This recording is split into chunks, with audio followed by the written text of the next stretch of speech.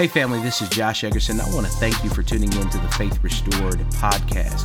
Faith Restored is a local church with a global mission to reach the lost and teach the found. And it's our hope that the word you're about to hear today encourages you, inspires you, and builds your faith. If you'd like to learn more about Faith Restored, you can visit us on our website at faithrestored.church.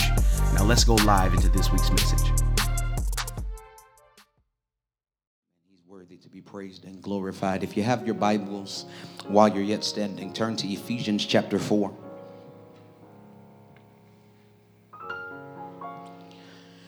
Ephesians chapter 4, and I'm going to read one verse in your hearing, verse 32.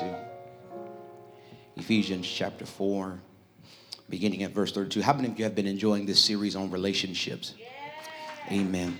And if you're able to stand, it's our custom here that we stand for the reading of God's word. Amen. It's only one verse, so I promise you won't be standing as long as I am. Praise the Lord. Ephesians chapter 4, verse number 32. Hear the word of the Lord. It says, be kind to one another. Somebody say, be kind. Tenderhearted, forgiving each other, just as God in Christ also has forgiven you. Be kind to one another. Tenderhearted, forgiving each other, just as God in Christ also has forgiven you. Amen. Do me a favor and look at your neighbor and say, neighbor, I'm about to start using the F word. Amen. You can be seated in the presence of the Lord. Amen. Amen. I was nervous about that title, Lady T, because we got some ratchet saints at Faith Restored. And I didn't want them to think I was giving them license to use the other F word. Father, thank you for this time. Thank you for your word. We ask you to help us now in the strong name of Jesus Christ. Let the words of my mouth and the meditations of my heart be acceptable in your sight, Lord. You are my strength and my redeemer. In Jesus' name, amen. Amen. I'm about to start using the F word. Amen. Most of us desire and have asked God at one point or another for healthy relationships. We may not post about it all the time on our social media pages. We may not even talk about it to our closest friends. But if we would be honest, all of us desire or have desired fruitful and long-lasting relationships. And if this is truly our desire, then it's important that we identify and understand what the biggest threat to our relationships really is. I know that research suggests that the leading cause of divorce is finances, but as kingdom citizens, disagreements about our finances are not the biggest threat to our relationships. I know that oftentimes lies and the betrayal of our trust can cause a relationship to fall apart. But although dishonesty is a threat, it is not the biggest threat to our relationships. I even understand that cheating and infidelity can cause tremendous pain and be the deal breaker for many of our relationships, but I would suggest that not even cheating is the biggest threat to our relationships.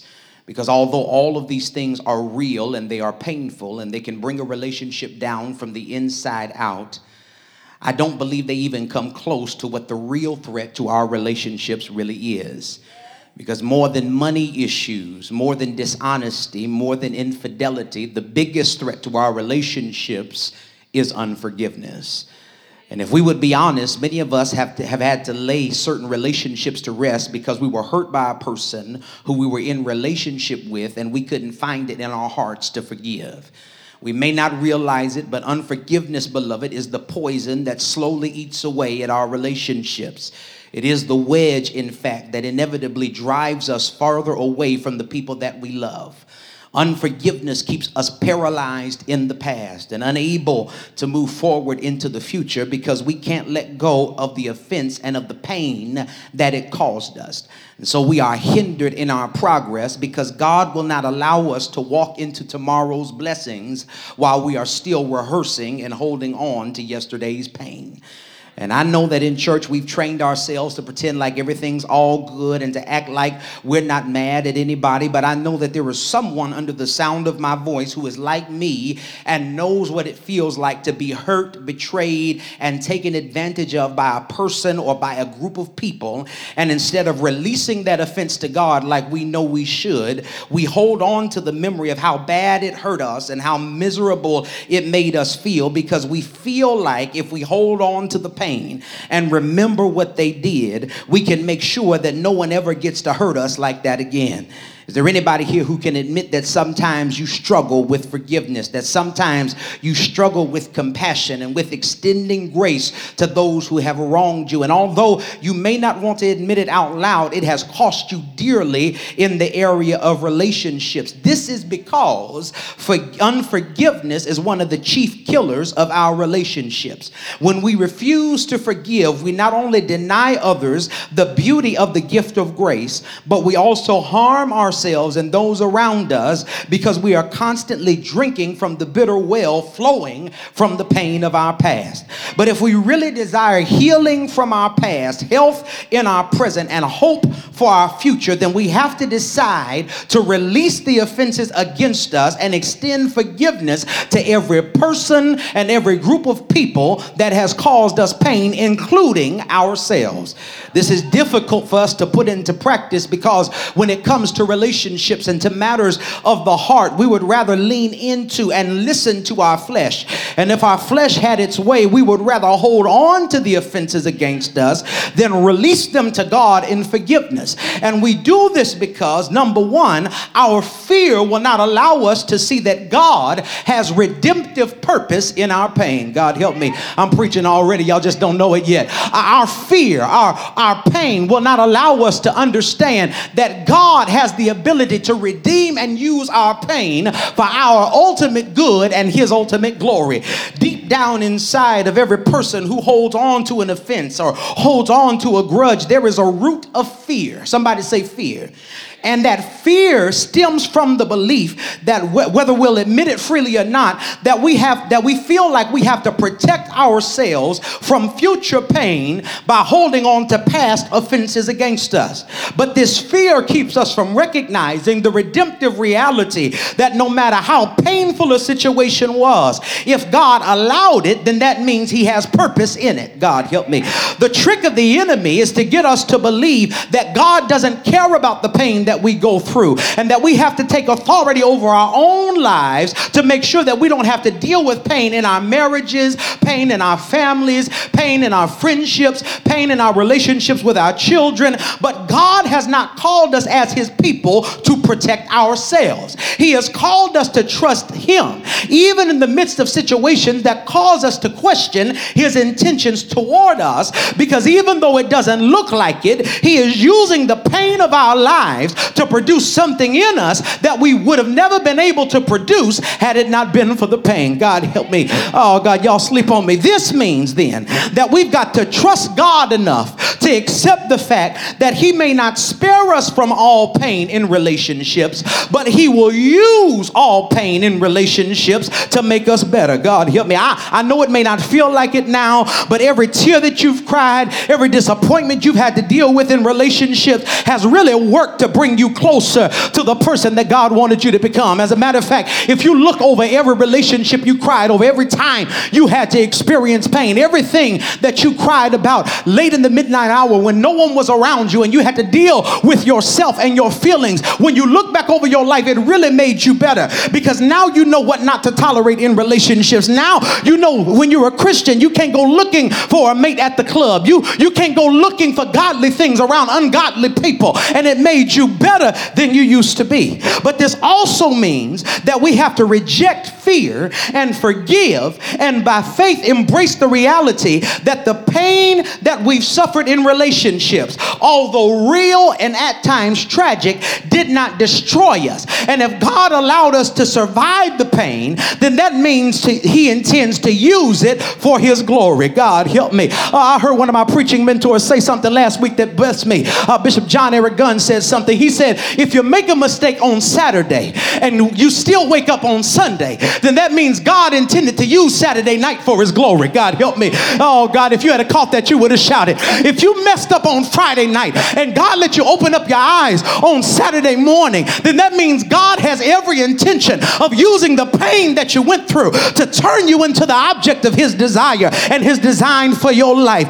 That means that the pain I've suffered is not simply going to result in my perfection, but it's also going to bring him glory. God, do me a favor. I know it's early. We got company in the room, but just nudge your neighbor a little bit and say, God's going to use it to get some glory. God, help me. Oh, God, that's the wrong neighbor. Find somebody on the other side. Say, he's going to get some glory out of this. I know you're looking at your marriage and it's crazy. I know you and your spouse aren't getting along. I know you're tired of being single and trying to be sanctified and celibate and holy, but God's going to get some glory out of this situation. I don't care what it looks like. It's a part of the story of God. And God says, I will be glorified in your life. Oh, God, but not only do we refuse to forgive because of our pain, not allowing us to see God's redemptive purpose, but secondly, we don't forgive because our pain-clouded perspective will not allow us to own the part that we paid in our own pain. God, help me. Oh, God, sometimes our pain causes us to play the victim when really we were a part of the perpetration of our own pain. God, help me. Oh, God. So when you're hurt, it's easy for you to say, it's me against the world and I ain't got nobody but me. But if you really look at your situation soberly, you'll have to admit that you helped them hurt you. God, help me. Oh, God, I understand that there were some times we go through things and people hurt us and there's nothing that we did wrong because people are sinful and they are wicked. And this is the truth of many people around the world who have suffered trauma that they had absolutely nothing to deal with. And I honestly believe that one of the cultures that we're going to have to answer to God for as a nation is the culture of blaming victims when we should be believing victims. But at the same time, another aspect of our culture that we need to answer for is our refusal to accept responsibility for our actions. As a matter of fact, it is most pervasive in the dominant culture, because when a person of color commits a crime, they are painted as a thug. But when a person that's not a person of color commits a crime, they got mental diseases. They have a history of abuse. They don't have to accept responsibility for the things that they've done. And as believers, we have to be able to understand that, yeah, it hurt us, but there were some things that we did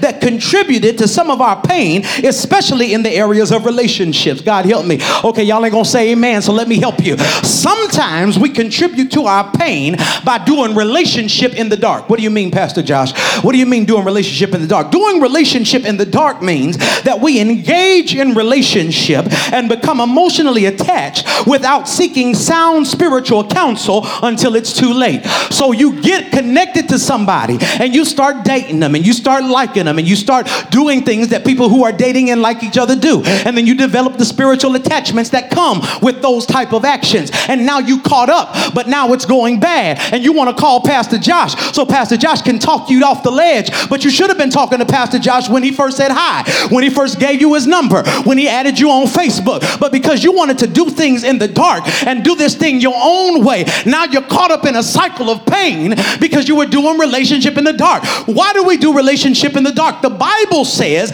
men love the dark because their deeds are evil. And if you are rejecting accountability, it is probably a sign that you know you're doing something that you ain't got no business doing in the first place.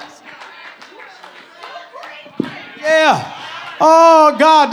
You don't want him to meet your pastor. You don't want him to meet your mama. You don't want him to meet grandma who prays in the Holy Ghost, because if they meet grandma who plays in the Holy Ghost, grandma will tell you she got a spirit of Jezebel on her. She'll tell, hey, he's just after your body. You don't want nobody to meet him, because if they meet him, then you'll have to do relationship and accountability. But some of us are hurting because we're doing relationship in the dark. But God says if you want to be healed, turn the lights on. God help me. And I want to speak to everybody in the dark right now. Everybody who's doing relationship in secret with somebody you know you ain't got no business being with. God says turn the lights on. Come out of the dark. Stop being in seclusion. Embrace the accountability of the body of Christ. Embrace the accountability of Christian community. Run that thing by somebody instead of calling us when you already jacked up and you don't want to come to church no more. And now you don't want to tithe. You don't want to serve. You don't want to give because your heart is broken. Spare yourself the pain and stop doing relationship in the dark.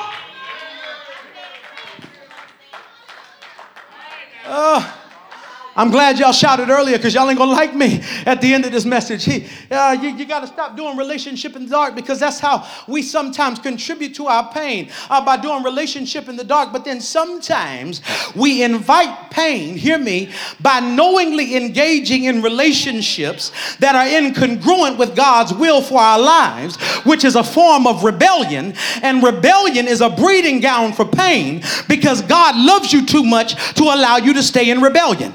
So sometimes God uses the pain of a bad relationship as correction to bring you into alignment with his will. God help me. Sometimes God will let that relationship go bad because he knows you're in rebellion. You think this is just the ebbs and flows. This is love and war, but the devil is a liar. They ain't got no business treating you like that. Y'all ain't got no business fighting like that all the time. Y'all ain't got no business going through that thing. And sometimes God uses that pain to bring you back into alignment with his will. And the problem is, some of us are still upset with people who don't even know why they treat us that way. If you call them today, they'll be like, you know what, I really did love you, girl. You know, I really do miss you. I really do appreciate you. Why you don't call me no more? They don't even know why they treated you that way. It's because God was using them as an instrument of correction to get you back into the will of God, which means instead of despising the person who caused you pain, you should be thanking God for them,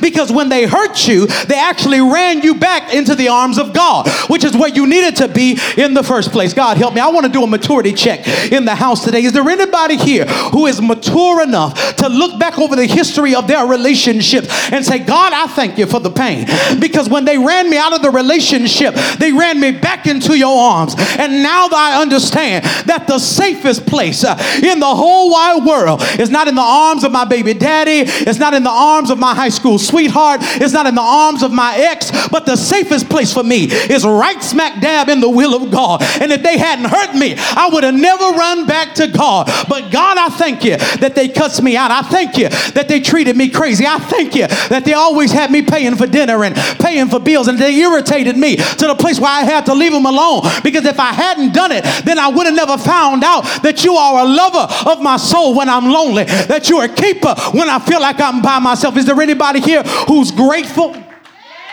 Okay. I got to quit. So it is the will of God that we stop losing relationships because of unforgiveness. As a matter of fact, one of the hallmarks of Christian character is the ability to extend compassionate forgiveness to those who have wronged us in the same way that Christ extends it to us as his chosen. This is the message, beloved, whether you know it or not, that Paul is sending in our text. The book of Ephesians is a book that Paul is writing to the church while he is in prison at Rome. Oh, God, help me. The church at Ephesus, God, help. Let me stop there. Paul is not writing this letter from the comfort of his office in the church. He's not writing this letter from his MacBook in front of his 32-inch UHD color monitor, Jotham. He is in prison. He is in jail. And while he is in jail, though, he still finds time to be a blessing and to minister to somebody else. Pause. Because some of you think that what you're going through is an excuse for you not to be used by God. God help me. You feel like when you're going through something, when you're in prison in pain and imprisoning your mind, and when you're locked up emotionally, you feel like that's an excuse to not let God use you. But Paul teaches us by writing this letter from Roman prison that you can be confined and still be assigned at the same time. And your confinement does not have to disrupt your assignment. God help me. Oh, God, look at somebody and say, I'm locked up, but I still got an assignment. God help me. I'm locked up in a bad relationship right now. Oh, my stuff is going crazy. My credit is jacked up. I don't know how I'm going to pay my bills. I can't stand my job. My baby mama tripping. My baby daddy is lazy, but I still got an assignment. That's why I got up and came to church at 9 o'clock in the morning. It wasn't because I didn't have anything better to do. It's because I have an assignment. And even though I got pain in my heart and sickness in my body, I still said, I will enter his gates, God help me, with thanksgiving in my heart. I will enter his courts with praise. Paul is writing while he is in prison in Rome, and the church in Ephesus, like many of the churches in that region of Asia Minor, were fairly young. And so it was Paul's desire to impart to them not only the theological truths of the gospel, but Paul wanted to help them understand how the truth of the gospel affected their everyday lives. Hear me clearly. Paul wanted the church to understand that the gospel of Jesus Christ was not just a message that transformed their eternal destiny, but it was also a truth that should result in transformed behavior, especially as it related to how they treated other Christians and dealt with one another. Paul wanted the Ephesian church to understand that just as the gospel reconciles our vertical relationship with God, it should also reconcile our horizontal relationships with one another. This is important because we have a society that has effectively separated the love of God from the love of others. Yeah, you live in a country that tells you can be a Christian and racist, or a Christian and sexist, or a Christian and homophobic. A society that tells you can be pro-Jesus and pro-abortion, pro-Jesus and pro-anarchy, pro-Jesus and pro-violence. But the reality is, if your view of the gospel does not impact how you treat and interact with the people around you, if your love for God and His Word does not translate to a love for people, especially the least, the lost, and the left out, then there is something deficient in the gospel you believe. And this is the point that Paul is making in Ephesians chapter 4. Paul is telling the church at Ephesus and telling us that a part of proving that we have really been put into right relationship with God is our ability to fight through the pain and through the offense for right relationship with one another. God help me. This is important because the text then is in essence teaching us that if we are a forgiven people, then we should be a forgiving people. Let me run that back because y'all didn't catch it. If you are a forgiven people, if you have really been ransomed and justified and transformed by the gospel, then you should be looking for the reconciliation of yourself to others. But the problem is, it seems like nobody can hold grudges like those who claim to belong to Jesus Christ. And I ain't talking about nobody in here, but it's some other Christians I know that fit that description. I ain't talking about nobody in here. Don't look at your neighbor like that. I'm not talking about nobody in here. But there are some Christians who claim to be saved, but they ain't talked to a relative in years. Because they said their dress was too tight at the family reunion. And because you made fun of me at the family reunion, I ain't speaking to you no more. But you say you belong to Jesus. If you belong to Jesus, then Paul says you should be able to forgive the people who have wronged you like Jesus forgave you when you wronged him. Yeah, he as believers, we should be the ones who are leading the way in terms of the health, the health and wholeness of our relationships. But in actuality, ours are the most fragmented and the most broken, because even though we claim to have received the forgiveness of God through Jesus Christ, we lack the capacity to extend it to others and even to ourselves. God help me. As a matter of fact, I would start there.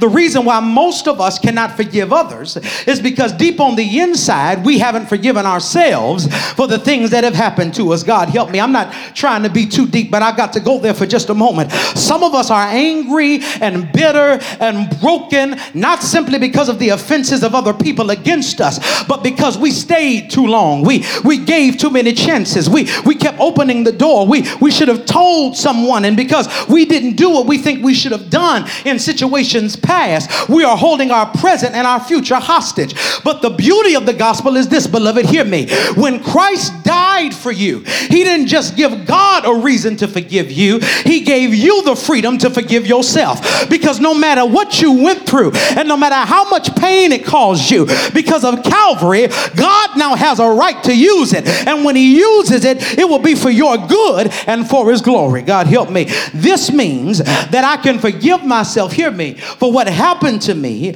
because my trauma did not distance me from God, but it made him pursue me with reckless love. Whoo, God, I'm preaching better than y'all looking at me. I can forgive myself for what happened to me, because my trauma didn't distance me from God, but it made him pursue me with reckless love. God help me. We have a tendency to believe that the things we've gone through make it harder for us to love, or harder for us to be loved. So we beat ourselves up for every mistake and for every poor decision, thinking that we have to make ourselves pay. But the beauty of the love of God is that the thing that we think makes us unlovable is the very thing that causes God to pursue us in relationship in the first place. And we would be able to forgive ourselves if we simply caught the revelation that God knew everything that would happen to us before it happened, every decision that we would make before we made it, and still he came after us and called us to be his own, which means that you should be able to be okay with you, because a holy God knows everything there is to know about you, every mistake, every poor choice, every scar, every tear, every one night stand, and he still loves you anyway. God help me. Do me a favor, help me preach this thing before I go crazy in here and say, neighbor, God help me. He still loves me. God help me. And if he still loves me in spite of my trauma, that means that I can forgive myself for my trauma. God help me. Oh God, if God knew everything I lied to everybody else about, he knew what happened to me last summer. He knew what happened to me when I was 11 years old and my mama left me with somebody they shouldn't have left me with. God knew all of that, and he still loved me. He still came after me. He still pursued me. If God can love you through that, then you ought to be able to love yourself, because God is the one who determines whether or not you're lovable, not your trauma. You are not your pain. You are not what you went through. You are not what happened to you. But God loves you in spite of all of that. I can forgive myself because my trauma didn't distance me from God. It made him pursue me with reckless love. Secondly, I can forgive myself because I know that that because of the work of Jesus, God now has the right to use all of my pain to prepare me for my purpose. Yeah. Because of Jesus, God has the right to use all of my pain to prepare me for my purpose. Pastor Josh, where are you getting that from? I get this principle from another Pauline letter called Romans. In chapter 8, verse 28, when Paul says, and we know that all things work together for the good of them, check this out, who love God and are the called according to his purpose. Let me exegetically work that out for you. It does not say that all things work together for the good of everybody. So stop telling your unsaved family members and your unsaved co-workers all things are working for their good, because it's not.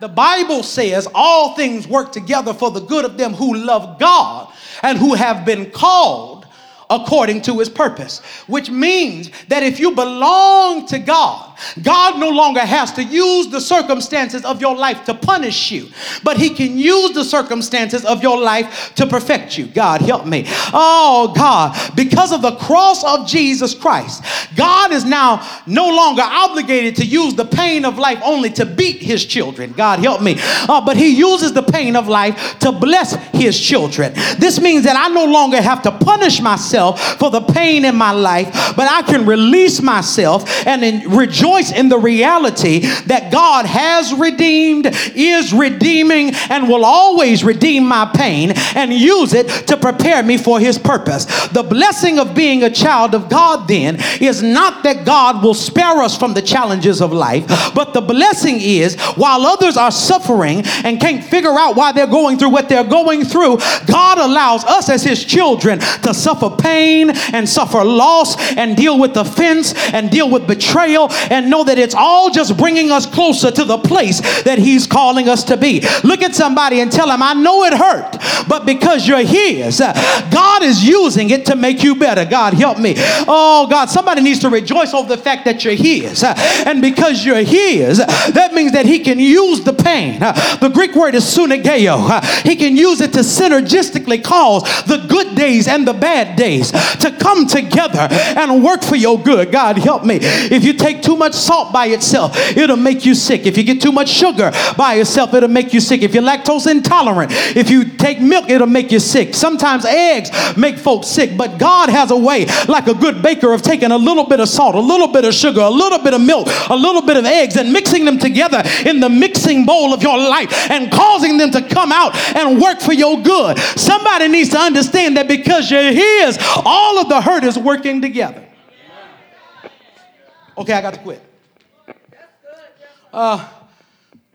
So our natural tendency then is to hold on to offenses and to withhold forgiveness, first of all from ourselves and then from others. And this works to poison our relationships. It causes us to look at every new relationship through the pain-colored lenses of old relationships and old trauma and the pain that they caused us. And it prevents us from being able to look at our future with hope. And if we want to have healthy relationships, we've got to learn to extend forgiveness. And through this text, Paul teaches the Ephesian church and teaches us that if we're really going to have godly relationships, then we have to learn, we have to develop the spiritual discipline of exhibiting godly forgiveness. We have to refuse to allow the fear and our pain to prevent us from extending the blessing of forgiveness to others and receiving the blessing of forgiveness for ourselves. And I know that this is probably the last thing you wanted to hear in a message about relationships. I feel you. I know you want to hear something about dating or how to find a new boo, or how to know that you chose the right one, or how to make your mate act right, or how to make your spouse do or your significant other do the things that you want them to do. And while all of those things might seem relevant to you right now, you will not make it in life, love, and relationships if you do not learn how to forgive. Because the reality of our lives is simply this: relationships are an exercise in trust. And I don't mean theological trust. I mean existential trust. You have to place a degree of trust, not your complete trust, but you have to place a degree of trust in the person that you are in relationship with. The problem with putting your trust in a person is because we are feeble, fallen, and broken. Eventually that person, no matter how good of a man, how good of a woman they are, they will do something to let you down. And if you cannot recover by exhibiting forgiveness when they let you down, whether they let you down a little bit or whether they let you down a lot of bit, if you can't practice forgiveness, then you won't be able to be successful in relationship. See, a lot of times we have this escapist theological viewpoint that causes us to say we don't have to trust nobody but God. And I wish that were true, right? And ultimately it is true that we have to put our ultimate trust in God, but part of doing life on this earth means I got to trust somebody else. And because God wants me to know that my trust in Him should never be rivaled by my trust in a person, periodically He's going to let people let me down. Even the most faithful person in your life will disappoint you. But if you allow yourself to become embittered and don't forgive, you won't be able to recover, and you'll lose valuable relationships because you don't know how to let go of offense. God help me. How many of us have thrown relationships away that we wish we could have back because we couldn't forgive a person for one thing or a couple things that they did wrong to us? But if we look at the relationship over its totality, the good days really outweigh the bad. But because we're bitter and we're afraid to be hurt, we let it go because we're offended and we don't know how to let offense go. God help me. Oh God, God says that if you really want to be successful in relationship, you've got to learn how to forgive. So then, how do I do it? Paul answers this question for us, and I'm in my seat in verse 32. He says, be kind to one another. Be tenderhearted. Forgiving each other. Hold up, Paul. Pastor Paul, this is difficult for me. because I can't cognitively ascertain how to forgive a person that has done me wrong. Because my mom and them told me, don't let nobody walk all over you. Yeah. The hood code is fool me once, shame on you, fool me twice, shame on me. So Paul, how do I forgive when forgiveness is not easy? And the answer is in the last part of the verse. He says, forgiving one another, how? Just as God in Christ Jesus also has forgiven you. Can I give you a quick lesson on Ephesians? That phrase, in Christ Jesus. In Christ Jesus. It is repeated throughout the entire letter of Ephesians. Paul says, in Christ Jesus. He wants you to know that you do not stand before God on your own accord, but you stand before God in Christ Jesus. He says that because of Christ Jesus, you are forgiven. You are forgiven by God, hear me, in Christ Jesus. For all of my Jesus only Pentecostals, people who don't believe in the Trinity, that is a triune statement there. He says you are forgiven by God in Christ Jesus. He says the reason why you're able to stand in the grace and in the forgiveness of God is because you don't stand before God as Pastor Josh. You don't stand before God as El. You don't stand before God as Felicia. But when you stand before God, he sees not your sin-stained self. He sees the sinless soul of his son who died and bled for you. He says you got to forgive just as God in Christ Jesus has forgiven you. Let me help somebody. This should rid you of any delusions of self-righteousness that you have. God does not forgive you because of what you've done.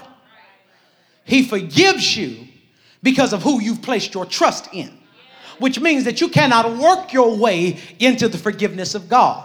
Okay, Pastor Josh, what are you talking about? What does this have to do with me forgiving people? If you can't work for God's forgiveness, stop trying to make people work for your forgiveness. God help me. Oh, God. If you are forgiven by grace alone, through faith alone, in Christ alone, then you should stop making people try to legalistically prove to you that they ain't going to hurt you no more. If you stayed with them, then be with them. God help me. Oh, God. Can I talk? I know we got a lot of single folk in here, but can I talk to some married folk for a minute? If you caught them and you didn't leave, why you keep bringing it up for? Why you keep bringing up the past? If you're going to be here, then be here. Love them. God don't keep bringing up your past. God help me. God doesn't keep bringing up the things you did. Or do you think that you've never done anything that should make God leave you alone? Do you really sit up here and think that you are worthy of the love and the grace of God? That when you lay down, God should wake you up in the morning? The devil is a liar. You should have been dead. You should have been cast off. But God took your sin and placed it as far as the east is from the west. No matter how far you go east, you'll never end up on the west side. And no matter how far you go west, you'll never end up east. God says, stop bringing it up. I know y'all don't want to hear that. Y'all don't want to hear that because you want to make people prove to you that they sorry. Yeah, show me that you ain't going to do it no more. And I'm not saying that you don't set standard and that you don't put up boundaries and that you don't put in things to safeguard your relationship. That's just good wisdom. But at the same time, Christians have a different standard of forgiveness than the basketball wives and the Real Housewives of Potomac and the reality TV stars on Married to Medicine that you watch. You can't judge your life by popular culture. You've got to align how you forgive with the Word of God. And God says that when you forgive like God in Christ forgave you. Okay. I got to quit for y'all start throwing y'all phones at me. Can I give y'all three quick ways that I start using the F word? You got to start using the F word. I'm going to show you three quick ways that you use the F word, that you extend forgiveness. All right? All right. Number one, if I'm going to extend forgiveness, I have to understand that forgiveness is an act of obedience rooted in my faith in God, not my feelings toward the offender. Oh, God. Forgiveness is an act of obedience rooted in my faith in God, not my feelings toward the offender. Paul says, forgive as God in Christ has forgiven you. When God extends forgiveness through Christ, he does not relate to you based on his feelings about you and your sin. He relates to you based on the sacrifice of Jesus Christ. God then, if it were possible, extends grace to you because of his son, not by faith, but because of the fact of Jesus Christ. So God then asks you to extend forgiveness to others by faith that he's going to take care of you, even if you extend forgiveness and they hurt you again. Yeah. See, some of us allow the fact that we don't like the people that we got to forgive as an excuse for why we can't forgive them. Yeah, I don't fool with them. That's an F word. Yeah, I don't fool with them. I'm trying to keep it PG. Yeah. But some of y'all, y'all so carnal, y'all say the other word when y'all leave up out of here. Because you don't like a person, you think you don't have to forgive them. But the devil is a liar. God says, I want you to obey me. Even if you obeying me makes them think that you feel something for them that you don't really feel. God help me. Ooh. Oh, God. See, I got meetings scheduled with people and I got stuff I got to do. I got folk I'm preaching for this year that I don't even like. And they think I like them because I accepted the meeting and because I accepted the invitation. And what they don't understand is I'm not relating to you based on you. I'm relating to you based on how God told me to deal with you. I don't even like you. I'm not going to dinner with you. I don't want you to touch my wife and kiss my kids and meet my family. It's just like this between me and you. But when I see you, I got to treat you like a brother. I got to hug you like a sister. Not because of how I feel about you, but because I'm being obedient to God. Am I helping you? Okay. Not only that, but I must remember, hear me, that forgiveness is a seed that I will reap on days when I'm not the victim, but the victimizer. Ooh, forgiveness is a seed that I'm going to reap on days when I'm no longer the victim, but the victimizer. God help me. You do understand that you don't do everything right all the time, don't you? I know people hurt you and you like Pee Wee. Everybody always picking on me and woe is me and you got problems. I understand. I know. Woe is me. Poor black people. We get it, right? Everybody always ganging up on us. We get it, right? But sometimes you are not the person getting ganged up on. You are a part of the gang. God help me. Sometimes you are the perpetrator of wickedness and not just the recipient. But God says that if you extend forgiveness on days when you've been wronged, when you are in the wrong, you will reap forgiveness from me. Pastor Josh, that sounds too good to be true. You can't have no Bible for that. Jesus says in the Lord's Prayer, forgive us, God help me, as we forgive our debtors. God help me. Jesus says if you cannot extend forgiveness, then you can't expect to receive it. But sometimes I put forgiveness down as a seed. God help me. Oh, I don't feel like doing it. Just like sometimes you don't feel like tithing. You don't feel like giving an offering. Sometimes your money is tight and you don't want to do it. But God says the same way you give that tithe when you don't feel like it, put that forgiveness as a seed in the ground. Because one day you're going to need to reap it. God help me. And you reap what you sow. If you're always holding grudges, don't expect to receive grace. If you're always bringing up the past, don't expect your past to be expunged. But God says that if you really want to have forgiveness, then you got to put a seed in the ground. Is there anybody here who can say, I got seed in the ground? I've got people that I've forgiven that ain't even apologized to me. I've got dead relatives that can't even say they sorry, but I've forgiven them. And the reason I did it wasn't because I wanted to, but I know one day I'm going to need God to do the same for me.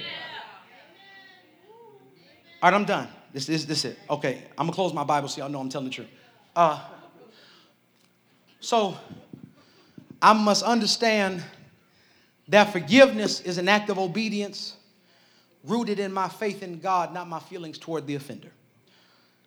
I must remember that forgiveness is a seed that I will reap on days when I'm not the victim, but the victimizer. But then lastly, I must believe that forgiveness is an offering that I give by faith trusting that sooner or later, God will show me the purpose he had in my pain. Oh, God. I must believe that forgiveness is an offering I give to God by faith, trusting that sooner or later, he will show me the purpose he had in my pain. Can I talk to somebody that's trying to go through life and you really don't understand why God is calling you to forgive people, why he's calling you to extend grace to some folks, some people that hurt you, some people that did you wrong. He's calling you to reconcile relationship and sit next to them in service and pray for them when they're going through hell, and you don't really understand why everything is happening the way it happened. But God says you got to give forgiveness even when you don't understand, because God says if you do it as an act of worship, God help me, as an offering, you're going to see what plans I have for it in the end. I get this from the biblical story of Joseph.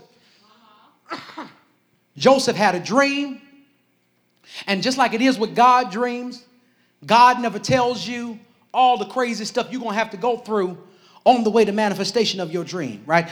He tells you, Michelle, to start a church, but he don't tell you you're going to get fired from your job. He tells you to do stuff, but he doesn't tell you all the hell you're going to have to go through to get there. And when we look at Joseph and his story, what we see is God gives Joseph a dream, but he drags Joseph through the mud of pain and suffering before he gets to his dream. His brothers try to kill him. Then they decide not to kill him. They sell him into slavery. He gets sold into slavery. God blesses him while he's a slave, but then because his master is a eunuch and can't sexually please his wife, oh God, his master's wife tries to seduce him, and when he tells her no, he gets a false sex charge, and now he's a sex offender, and he got something on his record, and he's sitting in jail. God help me. And then he gets in jail, and he helps two people in jail that could get him out, but then they forget about him when they get out. And then after years, he finally gets to the palace, and when he gets to the palace and everything's good, God done blessed him with a beautiful African bride, and he got two beautiful brown-skinned baby boys, and everything is good. Now all of a sudden his brothers that sell him into slavery come back,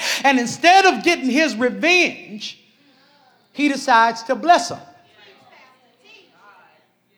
But that ain't how the story ends.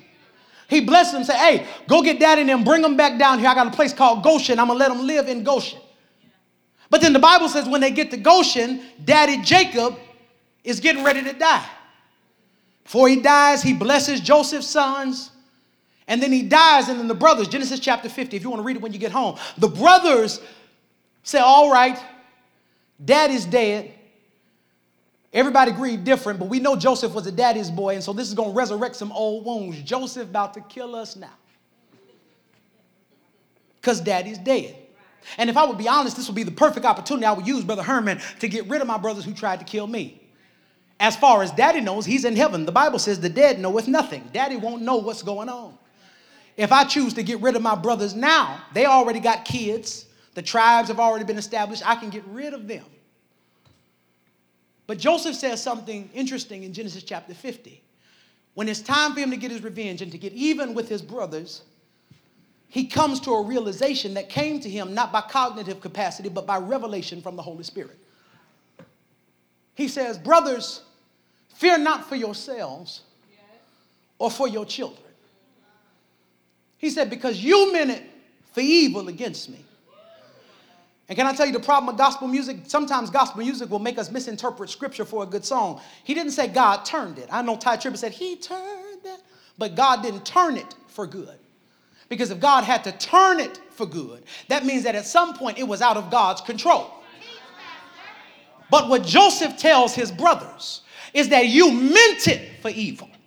But from the very beginning, when that thought was first conceived in your mind to hurt me, God meant it for good. Why?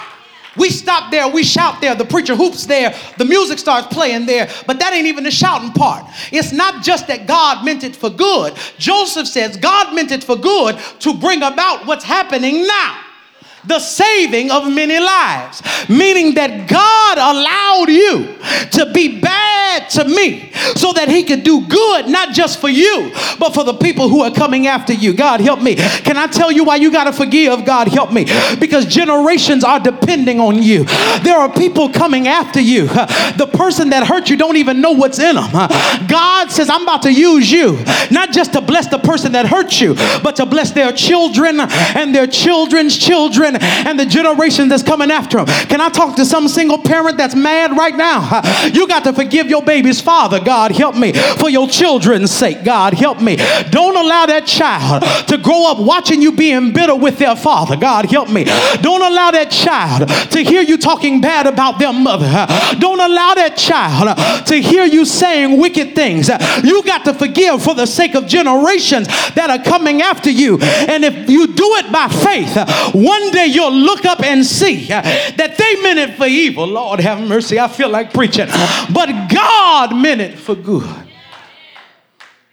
God says you got to forgive. Stand to your feet. God says you got to forgive.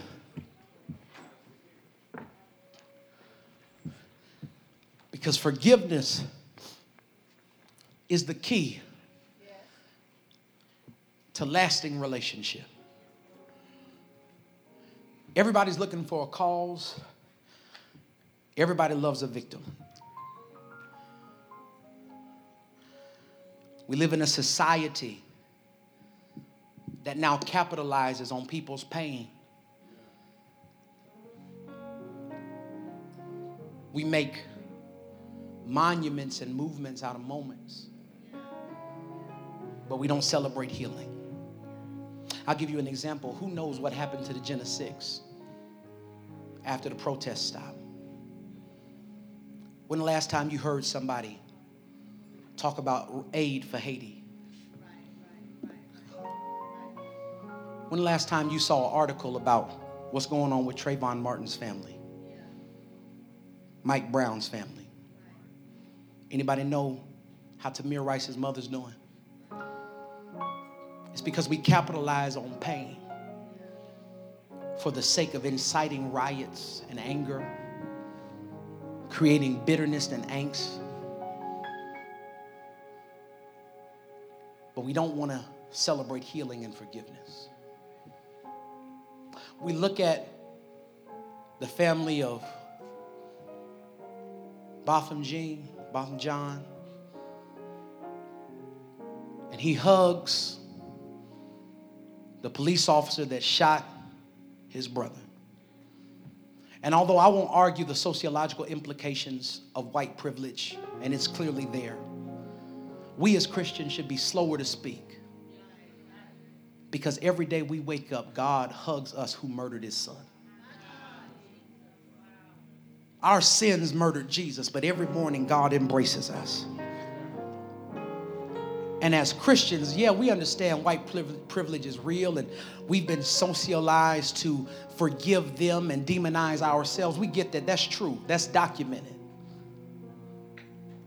But the gospel of Jesus Christ gives us an ability to forgive that's past sociological indoctrination.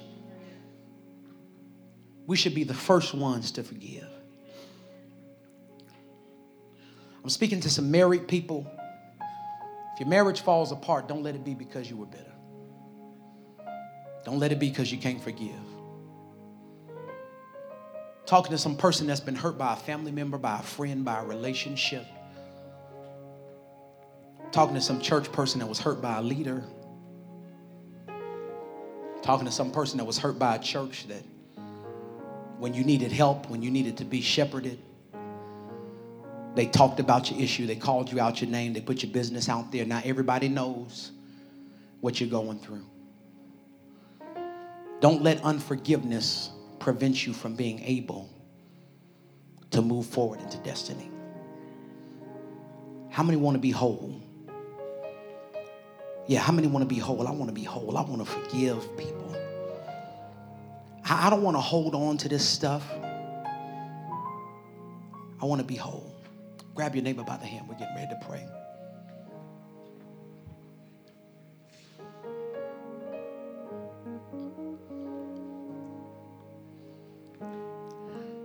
Father, I thank you for your word. God, I thank you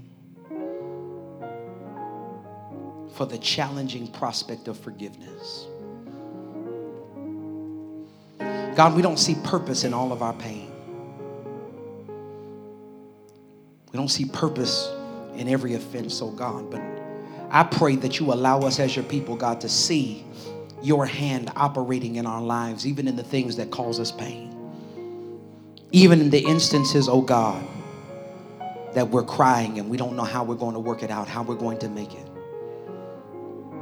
And God, I pray that you allow us by obedience to extend forgiveness, not based on our feelings, but in faith. God, allow us to understand that we're not going to feel like forgiving every day. We're not going to feel like letting it go every day. God, sometimes that person that hurt us is going to trigger us and make us remember the things that they did that caused us pain. But God, I pray that in the triggers, we still trust you. That we stop responding in our flesh and in anger and in malice and in bitterness and in rage. But God, if we can't say nothing good, God, help us to be quiet. Help us to remember that even in seasons of pain, our shut up is anointed. Father, allow us to trust you enough to let people go. And now, Father, we call those situations to mind. We call those people to mind. And God, I pray now by the power of the Holy Ghost, you allow us to remember those people who we're holding hostage in our mind, even if we've buried it deep in our subconscious now. God, I pray that you bring it to the front of our mind so that we can let them go. In the name of Jesus Christ. Father, we let go of every person that victimized and violated us. God, we let them go. God, we let go of every person that called us out of our name, that cursed us, that told us we'd never be anything, God, and we've been living life trying to prove them wrong. Father, I'm praying for some man now that he forgive the person that questioned his manhood and made him feel like he had to promote his manhood through illicit sexual activity and through toxic masculinity. God, I pray now for some woman who has had her value diminished by someone who has mistreated her. God, I pray that you give her the ability to forgive and let it go so that she can flourish into the person you've called her to be. God, even now I'm praying for some child. God, help me. God, I'm praying for my children. Things that I said in anger that I shouldn't have said. God, I pray that you don't allow it to grow into a root of bitterness in their heart. God, I'm praying for every child that has been fussed at by a parent who really didn't know how to do better. And God, they're carrying around that remark, that statement, you're stupid, are you crazy? God, I pray that you even cause our children to forgive and to forget before it damages them. And God, I pray that you heal the child on the inside of these people in this room. Because there's some child inside of these adults here that's still crying because of something a father said or a mother said or that a grandmother said. Called them ugly, told them they were too dark, told them that their hair was nappy, told them that something was wrong with them. And now they're focused on their outer appearance. They feel like they've got something to prove. They're insecure. But God, I pray that you heal them now in the name of Jesus Christ. Give us the power to forgive others, and to forgive ourselves. In Jesus' name, amen. Now come on, put your